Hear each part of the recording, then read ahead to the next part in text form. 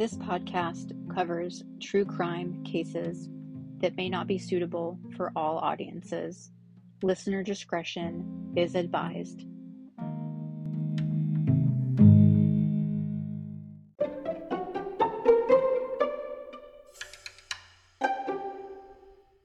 Okay, I'm turning my sound back on. Can you hear me? Oh, yes, I can. Can you hear me? Yes, and I don't have an echo. Yes. Hooray. Okay. Yay. Cool. Well, hey everyone. You're listening to Malice and Mocktails, a true crime podcast.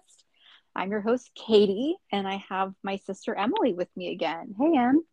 Hi. Good to talk to I was going to say see everyone. Good to talk to everyone again. Awesome. So this is episode 5, and I know that I said last week I was going to go with something not so murdery, but I came across this case and kind of fell down a rabbit hole and decided I wanted to go ahead and share it with you guys because it's kind of bonkers. So this week's case is about the horrible murders of Dorsey Bowman and Philip Loyce by a pair of terrible 20-something humans who basically wanted to just get rich quick. So before I get into this case, I do want to show some love to one of podcasts I've been listening to lately, and it's called In the Nick of Crime, and it's hosted by Courtney and Michelle. They are hilarious, and I love how they narrate their episodes and their banter. It's super fun. And they also sprinkle in throughout their true crime episodes what they call scoops and lore, where they cover creepy and just kind of weird things. And I love it. So definitely check them out everywhere you listen to your favorite podcast. So Emily, let's get into this crazy bananas case. I can't even with these fools that killed poor Bowman and Loyce. It's just ridiculous. So here we go. It was a really cold morning on February 15th, 1940. We're in Detroit, so you better believe it's freaking cold.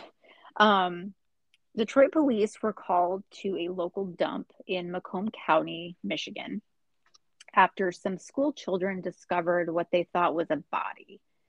And for some quick context, Macomb County is a few clicks north of Detroit, which is in the southeast part of the state. So police responded to the call, and the scene they came across would haunt them for the rest of their lives, I imagine anyway. The mutilated and charred body of Dorsey Bowman was found wrapped in oil-soaked newspapers and blankets, laying on a heap of garbage. Bowman would be one of 2 victims in a twisted murder-for-profit scheme executed by 2 terrible humans that decided it was a good idea to take the lives of these men. The second victim was 24-year-old Philip Loyce. And these fools who committed these crimes were John Kassup and John Kursawa. And these 2 guys were in their early 20s. Like they were probably 21, 22 at the time of these events. And Kassup was a cab driver. And I don't know what Kursawa was doing or if he was even working.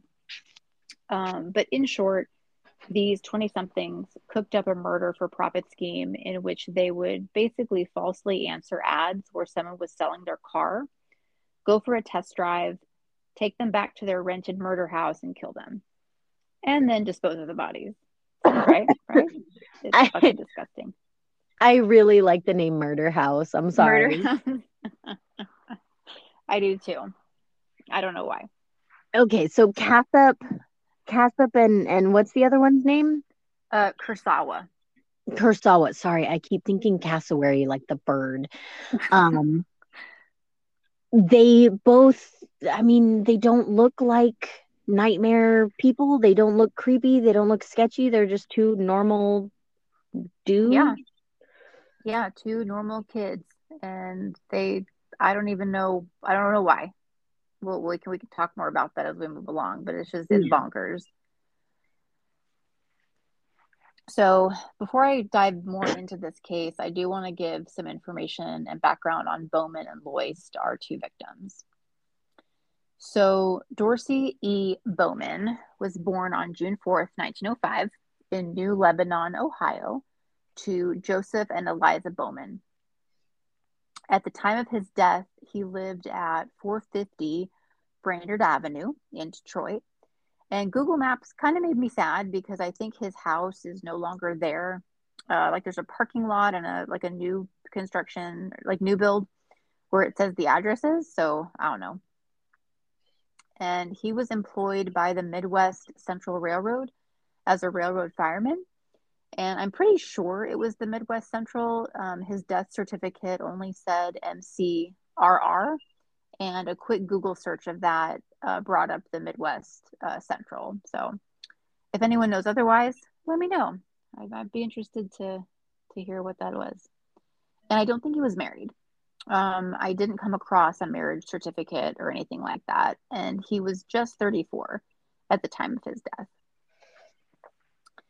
And then Philip Gordon Loyst, our second victim, was born in Electric Township, Ontario, Canada, on January 29th, 1915, to Harold and Irene Sharp. And I had to look up Electric Township because that's a badass name for a town. So, if you're looking at a map of Michigan, it looks like a left-handed mitten if you're holding your hand up in front of you, so palm side out. Palm And away from you. yes, I held it up and I was holding my hand wrong. So left hand up, palm away from you. yes. And Detroit is in the lower part of the mitten thumb, and Ontario borders this area. So Electric Township is almost directly like due east of Detroit across Lake St. Clair. And Philip married a woman named Genevieve Wallace in 1938. And at the time of his murder, Philip worked as a mechanic for the Canfield Motor Sales at 2966 Gratiot Avenue in Detroit. And I don't think the original building is still there. I compared what is on Google Maps to what's on the old Sanborn fire insurance maps. And like the footprints are similar. So either what's there has like swallowed the original building or the original building was probably demolished. But I'll post pictures and maps and all that fun stuff on my Patreon page so you guys can check that out. And I don't have tiers or anything, so that'll be free. So everybody can have access to that. So let's get into this bananas case. According to an account by Cassup and Kurosawa, our perpetrators, according to them, as accounted by like several newspaper articles, here is what proceeds to happen to our dear Bowman and Loyst. So Dorsey Bowman was reported as being ill and needed money, probably to help cover his medical bills. So on February 1st, 1940, he advertised his car for sale, and Kurosawa answers the ad. And Kurosawa likely took Bowman and his car for a test drive, and then under some sort of ruse, takes them to Cassup's parents' house over on Macon Street. And his parents were obviously not there. Like, I mean, if they were, like, how fucking bold can you be? Right? Like, oh my gosh. Yeah, the parents are either complicit or they're out of their mind with Alzheimer's or dementia or something. Maybe. Or just terrible parents that just don't care. Whatever. Yeah, exactly. Honey. Yeah, like they're enabling their children. So once Bowman and Kurosawa arrive in the car, he leads Bowman inside where Cassup lay in wait with a pistol. And Cassup proceeds to fatally shoot Bowman. And this is bananas. So they put Bowman's body in his own car, like in the trunk, drive it to the dump, saturate his body with kerosene, and set him on fire. Like, these guys they're fucking monsters. And so his body would have to be ID'd through dental records. So he was already dead before they put him in the car, right? Yes, yeah, they shot him. They fatally shot him. Oh my gosh. Yeah. And meanwhile, these two fools forged Bowman's name on a bill of sale and in turn sell his car for about $385, which is roughly $8,000 in today's money. And what do they do with this quote unquote like hard earned money? Sarcasm. They rent and furnish a house located at 2051 McLean Street. And this house is one of several nearly identical craftsman bungalow type houses on McLean Street. Like there's like the street is lined with them. It's kind of neat to see. And this area is about 6 miles north of downtown Detroit. Um, the house it's pretty cute in my opinion. It's got a full porch with four wooden tapered columns atop some brick pillars with concrete steps that lead from the sidewalk like up to the porch. And I think the dormer is like my favorite feature. um, I'm kind of surprised that this house is still standing. A couple of them it looks like they've been demolished. And like there's a couple of vacant lots unfortunately, but hopefully somebody will make repairs. And like this neighborhood, in my opinion, it strikes me as more of like a blue collar, like working class neighborhood versus Versus an more affluent. affluent. Yeah, Mhm. yeah, just kind of given the size of the houses and just the style. And that's just basing it on uh, style and kind of area. But I mean, I don't know a whole lot about Detroit in the 1940s. So that's just my initial thoughts there. Okay. Yeah. Um, so victim number two, our dear Philip Loyst, also needed money because he and his wife were expecting a baby around this time. So just like Bowman, he puts his car up for sale. And at first blush, like this in Bowman's ad kind of caught me off guard, but I had to remind myself that this is 1940 when all this happened. So, like by all accounts, Detroit was a big city at this time with a population of about 1.6 million. And they had an established public transit system. So they had buses, streetcars, commuter rail, and I would think Bowman and Loyce would probably like utilize public transit if they were without a car. And this is also me assuming that they didn't have a second vehicle already. Well, they could have a bicycle too. Oh yeah, Um, totally forgot about that. but would they have a second car? Because I would imagine that a second car would be super expensive. I mean, cars are $300 already. That's a lot of Yeah, cash. yeah, that's kind of what I was thinking. And I had talked to Jason, and for those that are new here, Jason is my husband, and I feel like I don't know, like I ask him all the time random stuff because I just think that he's going to magically know. um, He was around during the he 1940s. was around in You the know. 1940s. No, no, no. Um, but he's just like he knows random stuff like about cars and stuff. So I don't know. But like he had thought that uh like the average person, like I mean, people may have had two cars. Excuse me. But I'm not sure. This is 1940, and I just kind of thought, hey, like cars are um I guess maybe relatively like becoming common, especially in Detroit, which like the big three are there. I think it's Ford, Chrysler, and I think GM. Um, Hmm. but but yeah, I mean, but yeah, you're right. Cars are clearly not cheap at this No. point. Um, but yeah, I don't know. I don't know. Um, at any rate, Loist puts an ad in the paper advertising his car for sale. And Kurosawa once again answers the ad. He and Lois drove around for a bit. Lois is probably like trying to point out the positive attributes of the car, like trying to sell this car because he needs the money.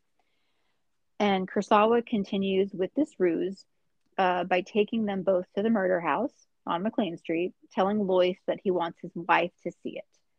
Perhaps this is how he got Bowman to Cassip's parents' house. And spoiler alert, Kursawa does not have a wife. um, and Cassip, like before, was waiting in the house with a pistol, which we later find out Kursawa purchased for probably for this purpose. So once Lois gets into the house, he's ambushed, and Kursawa and Cassip take him to the cellar, shoot him twice in the back and once in the head, and toss him in a shallow grave they dug earlier. And they also uh, cover him with quicklime, I guess, to help accelerate uh, getting rid of the like. Doesn't it, Emily? You're a chemist. Doesn't that isn't that what that does? Yeah, quicklime should start eating the way at the flesh. I think quicklime is a base, and but I really don't think it's gonna work that quickly. Yeah, I don't know. Um, so same as Bowman, Loist's name was forged on a bill of sale, and his car was purchased for $325 by somebody else. Again, that's a little less than 8 grand in today's dollars. And don't get me wrong, like that's a good chunk of money, but like, come on. Cassip needs to just work overtime at his cab job or take more fares. I mean, he's probably making, Okay, can you hear me? yes. All right, no Googling, no quick Google searches for me. Oh no. Sorry, everyone. We had technical difficulty. Emily was looking up quicklime and I It guess is a base, like I said, and they would have needed to add some water to really get the party started. Um, but I mean, yeah, it's gonna start decomposing the body. It's gonna be a mess. It's gonna be gross. But ew, gross. I mean, it's gonna take a while. Quicklime was probably not their best option chemically, Maybe that's but all they could afford or they could find. that was probably the easiest to get because quicklime would be pretty easy to get, and Okay, it's not super sketchy either. So gotcha. it's used for a lot of purposes. Okay, interesting. Okay. Um, so I think I was talking about how Cassip just needs to get, oh, he has a job, but like he needs to Yeah, be doing his job, be a cab driver. right. Um, Get out there and make that money, Cassip. Dang it. I know, stop killing people. Jesus. Start Ugh. your own cab company. Right? Well, Rude. yeah. Ugh. Okay. So Kursawa and Cassip proceed to spend this quote unquote hard-earned money on Liquor some and booze. fancy ass clothes. Oh my God. What's the point of fancy clothes if they can't have liquor and drugs? I don't know because maybe Oh, that's not they don't want that stuff. they want first they need They want, the yes. clothes, then they need the wives, then the alcohol. What? So are they going to buy wives? I don't know. I don't know. Maybe prostitutes. I don't Oh my know. God. That's Okay. what happens next. You get the house, you get the car, you get the clothes, then you live in the high life, then eventually you need, I don't know, political power maybe. Wow. I don't know what's These guys are next. pretty petty. I don't know. So, okay. So they have their fancy house, they have their fancy clothes, but they don't have any more money because of this crazy lavish lifestyle. So these fools end up, they're not able to pay their rent the following month. So they end up being evicted. And Cassip actually had a potential deal with a car salesman, but it fell through because the salesman was suspicious of him and didn't think he was a quote unquote bona fide prospect to sell him a car. Thank God, because who knows how long this charade would have gone on, killing all these people for their cars. Well, eventually, if they were selling to used car salesmen, eventually, like all of the salesmen around town would have been like, hey, you're selling me an awful lot of cars and you haven't bought any. Where are you getting these cars from? Mm, Maybe. maybe, but how can they prove they didn't buy them? Because True. they have the bill of They sale. have the bill of sale with the original owner's signature. Hmm. And if they stuck with single people, maybe they would have been okay, but they went for somebody with a Well, yeah, wife and and kid who are going to report them missing. yes, and that's exactly what she did.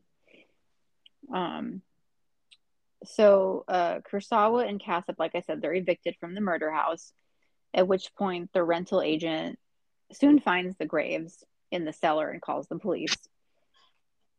What do you Uh, mean graves? so Wasn't it just, they dug multiple. There were two, oh my God. like long before they even picked out their victims, allegedly. So they're just prepared. They're just ready. They're like, bring it. We're, come on. Yeah, like they're clearly it's all premeditated. It was not, I mean, I guess technically you could call it a crime of opportunity. Um, but they're still, I mean, they're still clearly planning, and this is the end goal, and they have to get rid And of the the body graves, somehow. and the graves were in the basement just to make Yes. it convenient. Yeah. There's probably, Could I you mean, obviously it's a imagine? dirt floor or ground, whatever.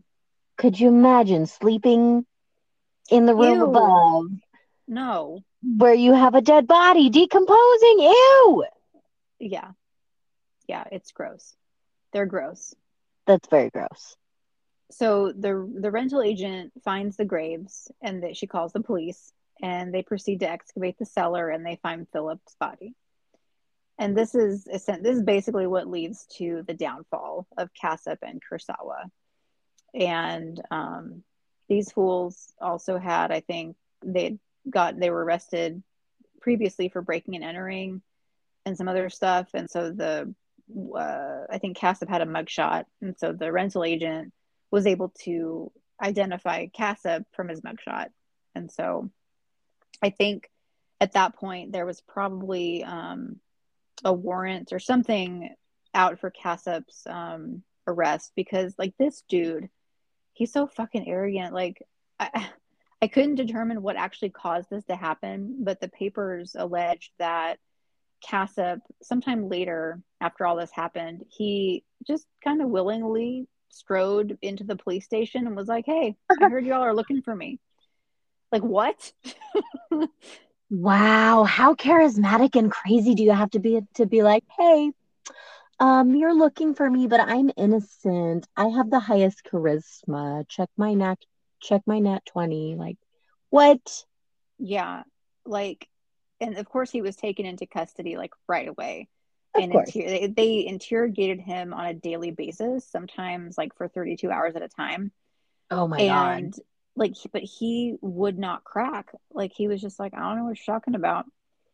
And like, so they really needed Kurosawa to flip on him so they could get a confession. But Kurosawa had by now fled to Pennsylvania to hide out with family.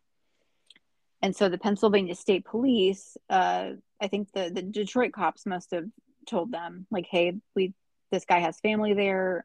Um, please just keep a lookout for him. And they were actually able to apprehend him near Imperial, Pennsylvania, which I didn't look that up on a map, but I'm also not sure how they apprehended him. Like I kind of wish that it was like a stupid mistake, like a minor vehicle infraction, like a tail light or just Karmic something justice. like something dumb, but I couldn't find out like what actually like why they ended up arresting him, unless it was just because they knew he was a potential suspect in these murders, and they were able to find him and pick him up.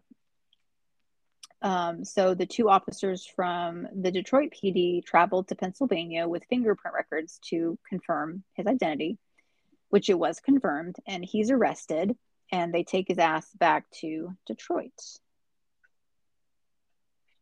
And meanwhile, the Detroit police were able to compare the bullets found in Bowman and Loyce's bodies, um, which were confirmed to be from the same gun. And then they were able to compare those bullets to the pistol found on Kursawa, and it was confirmed that this was, in fact, the murder weapon. I can't believe he didn't throw the gun in like a river or the lake or something when he was fleeing to Yeah. Imperial. Yeah. Well, I mean, he probably didn't think he was going to get caught. Throw it away. What are you doing? Yes. And so Kursawa quickly confesses to the murders, and upon being shown his signed confession, Cassip breaks down and finally is like, okay, like here's everything that happened. And like I mentioned, like these guys had a rap sheet. I think it was like for more like quote unquote petty stuff, like breaking and entering. Um, but Cassip, like, he is so arrogant.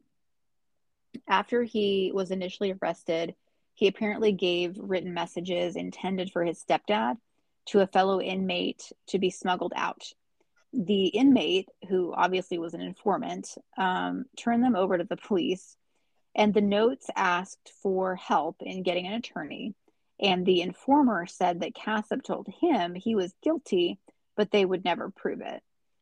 And like I also kind of think that like Cassip and Kursawa were just plain like bad influences on each other. Like I bet they just like they fed off of each other's just bad energy. Probably. That's how they Um went from breaking and entering to murder. yeah, yeah. And like Kursawa's mom had actually tried to break them up, like to end Kursawa's association with Cassip for years, according to some of the newspapers I found. So like she saw something that was not good in this person, like corrupting her son. Jeez. Yeah.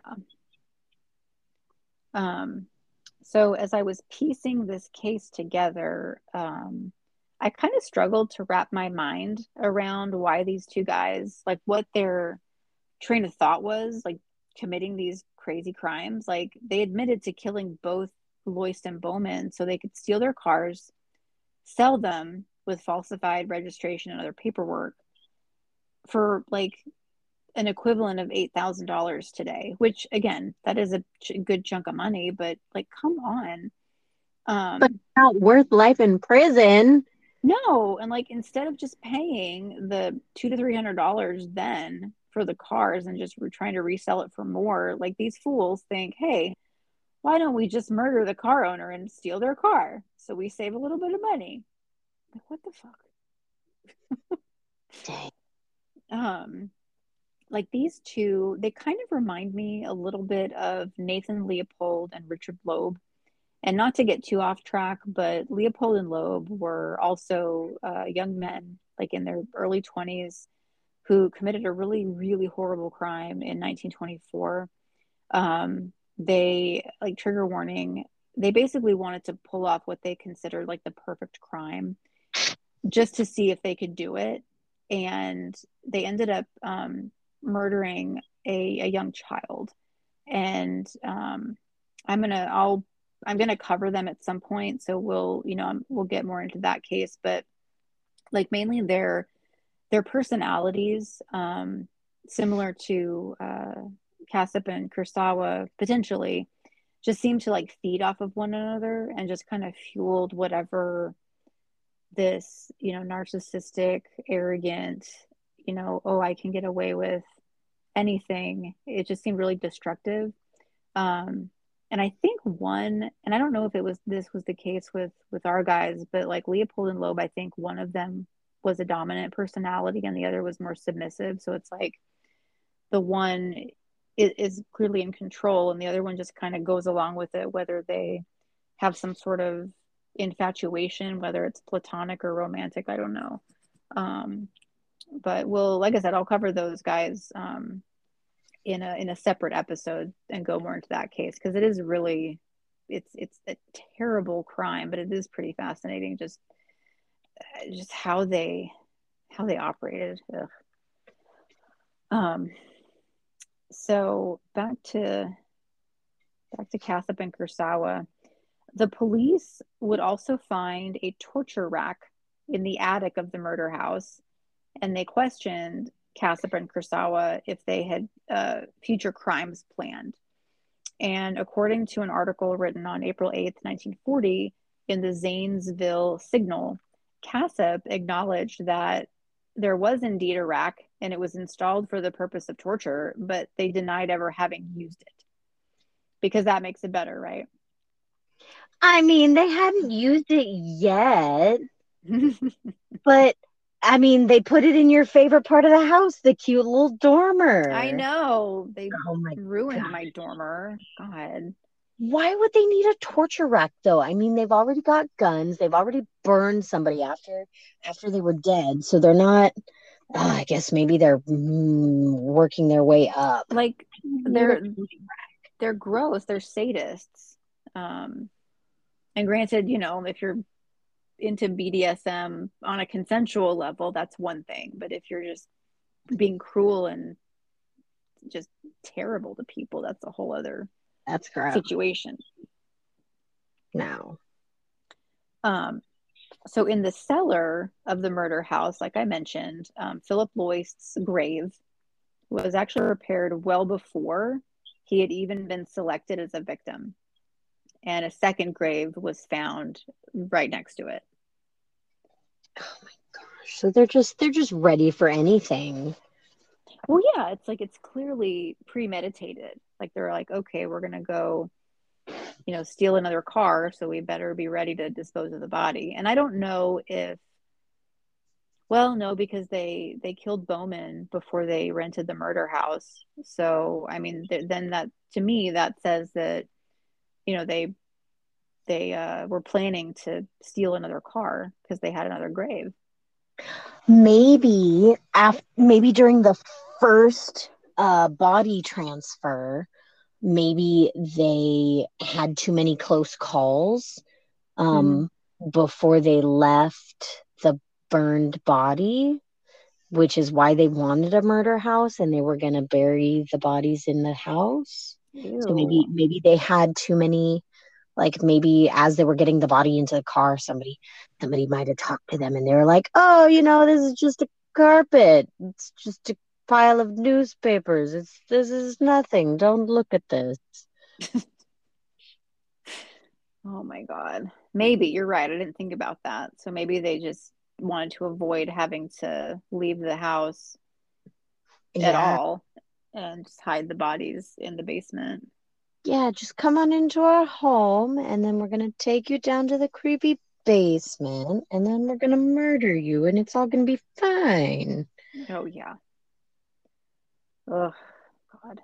Fine for us, the murderers, that is, not for you. Yeah. Oh, these poor guys. I know, like, ugh. So Cassup and Kursawa, as I mentioned, they're both arrested. They do confess to both murders, and Chief Assistant Prosecutor William Dowling recommends first-degree murder for the killing of Philip Loyst. But in the murder of Dorsey Bowman, that was actually held in what's called, I think it's pronounced abeyance, which I think means it's just on hold, basically. So I think they didn't have enough either physical evidence or something prevented them from moving the case forward. So they couldn't at that time prosecute them for his murder just yet. But wait, there's more before we get into their arraignment because these fools are charged with several other murders. What? So so Cassup and Kursawa and 9 other men were suspected in a string of 15 holdups and 2 shootings in the Detroit area. And Kursawa was said to have 3 murder charges against him. In addition to Bowman and Loyst, he was also charged with, well, actually, I guess he wasn't. I guess we'll just go with Loyst because I think Bowman, like I said, was on hold. But anyway, he was charged with the death of Edward Breedy, a 59-year-old grocery store worker during a holdup.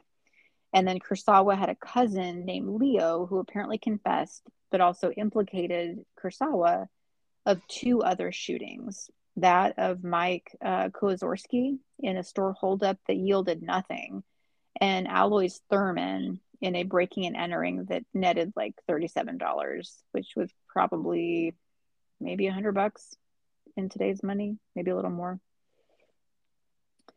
So Cassup and Kurosawa are eventually arraigned, and they'd stand trial for the murder of Philip Loyce, like I mentioned. And again, these two fools, so they plead guilty to the murders, I guess just to get the lesser, well, not a lesser charge, but instead of having to, have to go through the whole process. It would only take a jury 30 minutes to come back with a guilty verdict. And Michigan doesn't have the death penalty at this time, so the maximum sentence is life in prison. So that is indeed what they get. And Judge McKay Skillman, who presided over their trial, lamented that Michigan law provides no death penalty. So he was pretty pissed and really wanted them to hang or fry or however they would have done it back then. But they didn't. So in late April of 1940, Kurosawa was taken to a hospital psych ward after the guards found 2 suicide notes and an improvised noose in his cell. And one of the notes read, quote, "As I sit here and think of the miserable future in store for me, I just can't help but take the other way out rather than spend the rest of my life in prison." Like, okay, your miserable future, like you stole the 2 lives that we know of. And, the poor little baby of Lois is going to have to grow up without a dad. Right? Like if you can't do the time, don't do the crime. Prison is a punishment. He's such a coward. I mean, he shouldn't have done it in the first place. Like prison is not supposed to be fun. I know. It's a punishment. Ugh. So about 4 years later, in May of 1944, Kurosawa, again, he actually tries to escape from Marquette Prison where he was serving his time, and he was shot by the guards. He and a fellow inmate proceed to scale a 20-foot prison wall that's topped with a 10-foot tall screen and barbed wire. So Kurosawa had fashioned some sort of ladder with a hook to fit the screening and the wall. And so as he's like scaling the wall, of course, he's ordered to stop, and he ignored it. So the guards opened fire because that's what they have to do. And Kurosawa was wounded in the head and the leg. But the newspaper article that I read indicated he was in serious condition, but he did survive. And his buddy, who was going to escape with him, was just I don't think it wasn't Cassup because he was at a different prison, I believe. But his buddy, saw that he got shot, and he's like, "Oh, I give up. Don't shoot me." Like he didn't want to do that fate either. So he's like, "Fuck this. Like I'm done." And so he's taken into custody. And I didn't find any info. Like I didn't find out when Kurosawa died. I'm sure he died in prison because I don't think they were ever eligible for parole. And Cassup served his time at the state prison of Southern Michigan in Jackson. And he died in April of 1993 in prison. And according to a book titled Boneyard's Detroit Underground by Richard Bach, his funeral was sparse with only a handful of inmates in attendance, and he is buried on the prison grounds. I didn't go into Cassup or Kurosawa's past because I honestly couldn't find much about them. Like other than their ages and that they committed these terrible murders, I really came up empty. Like I looked on Ancestry and newspapers. So like if anybody has ever heard of this case and knows anything, let me know. Because like I randomly came across an article that mentioned the murder, And like I said, I kind of went down a rabbit hole from there. So I started, looking up their names, and then it led me to different articles. Some of them, sometimes it was like front page news, other times it was just follow up articles. But like that's what has kind of happened with the past couple of cases. Like there are instances where I'll be looking up one thing, like say like I use Newspaper Archive for my job, my day job, and I'll be looking up something for that, and I'll come across like a random, you know, article about a crime of some kind. Also, I'll bookmark it for later for the podcast. And this was one of those cases, and I just was like, wow, like this case is crazy. And I was really like surprised I was able to find so much information like just through the newspaper articles, which was kind of cool. Um, so yeah, that's the case Wow. of Dorsey Bowman and Philip Loyst. That's insane. I can't believe he was able to make some kind of like hook and ladder thing. That's Oh, I really, know. it's really creative and kind of impressive. Um, I've Yeah. I've I've been to the uh, State Prison Museum in Huntsville, Texas, and I highly recommend prison museums. The inmates are really incredibly creative and innovative, especially with the lack of materials they have to work with. I really wish prisoners could use their innovations for good. Like they would be the millionaires that they want to be if they would use their creativity for Right. good. Because Yes. some of the things that they've made are so really just impressive. And it's just like, why can't you use your powers for good? Right. Yes. Ugh. Yeah. I think I've been to that museum. Um, and you're right. Like just some of the weapons that are confiscated, just I like Really I impressive. can't. Yes. Yes.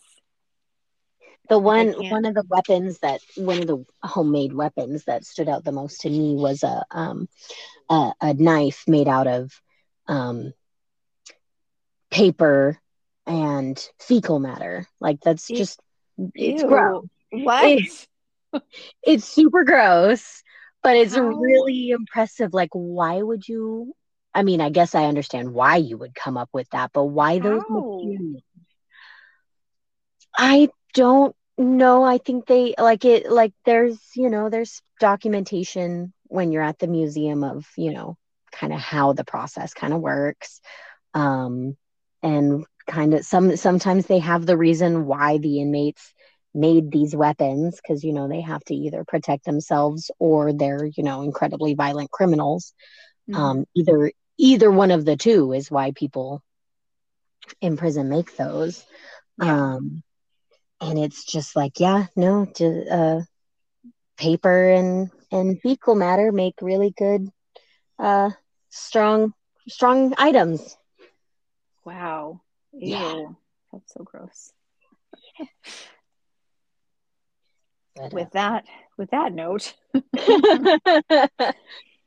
um, thank you everybody for listening this week. I and let me know what you thought. As always, if you have any case suggestions, let me know. I do have several cases kind of lined up, but if you do have one and I can do enough research, I'm definitely happy to put that in the mix. And I have a form in my link tree, which can be found on my Instagram profile and Facebook, which I'm at Malice and Mocktails. You can also email me at maliceandmocktails@gmail.com.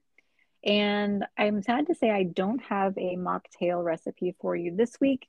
Emily and I are at our stepdad's house dealing with some stuff with our family, and just I didn't have time to come up with that for this week.